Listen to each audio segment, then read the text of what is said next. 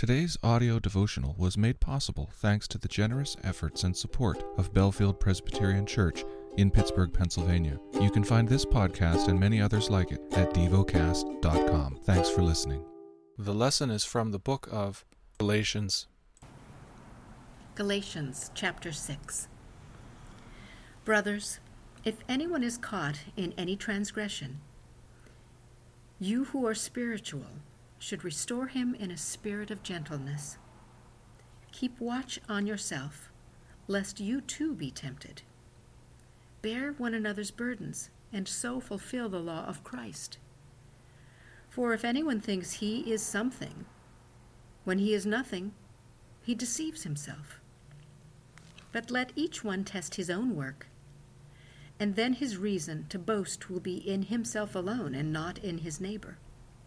For each will have to bear his own load. Let the one who is taught the word share all good things with the one who teaches. Do not be deceived. God is not mocked. For whatever one sows, that he will also reap. For the one who sows to his own flesh will from the flesh reap corruption.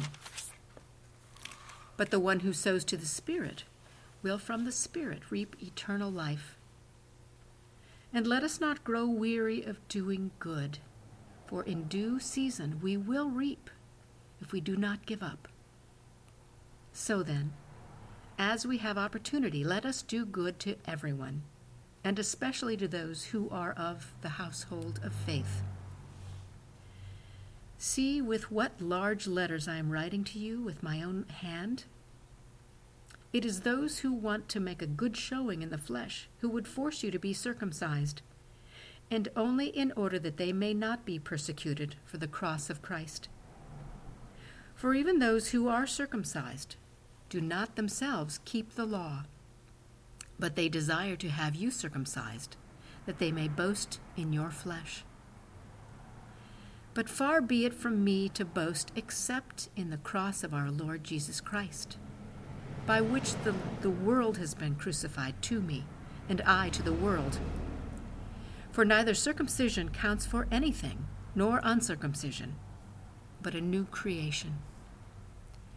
And as for all who walk by this rule, peace and mercy be upon them, and upon the Israel of God.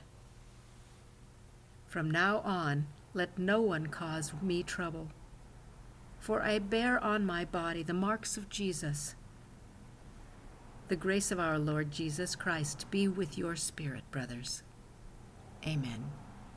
Meditate and dwell on what you're paying attention to in God's Word. How has it connected with your heart or mind?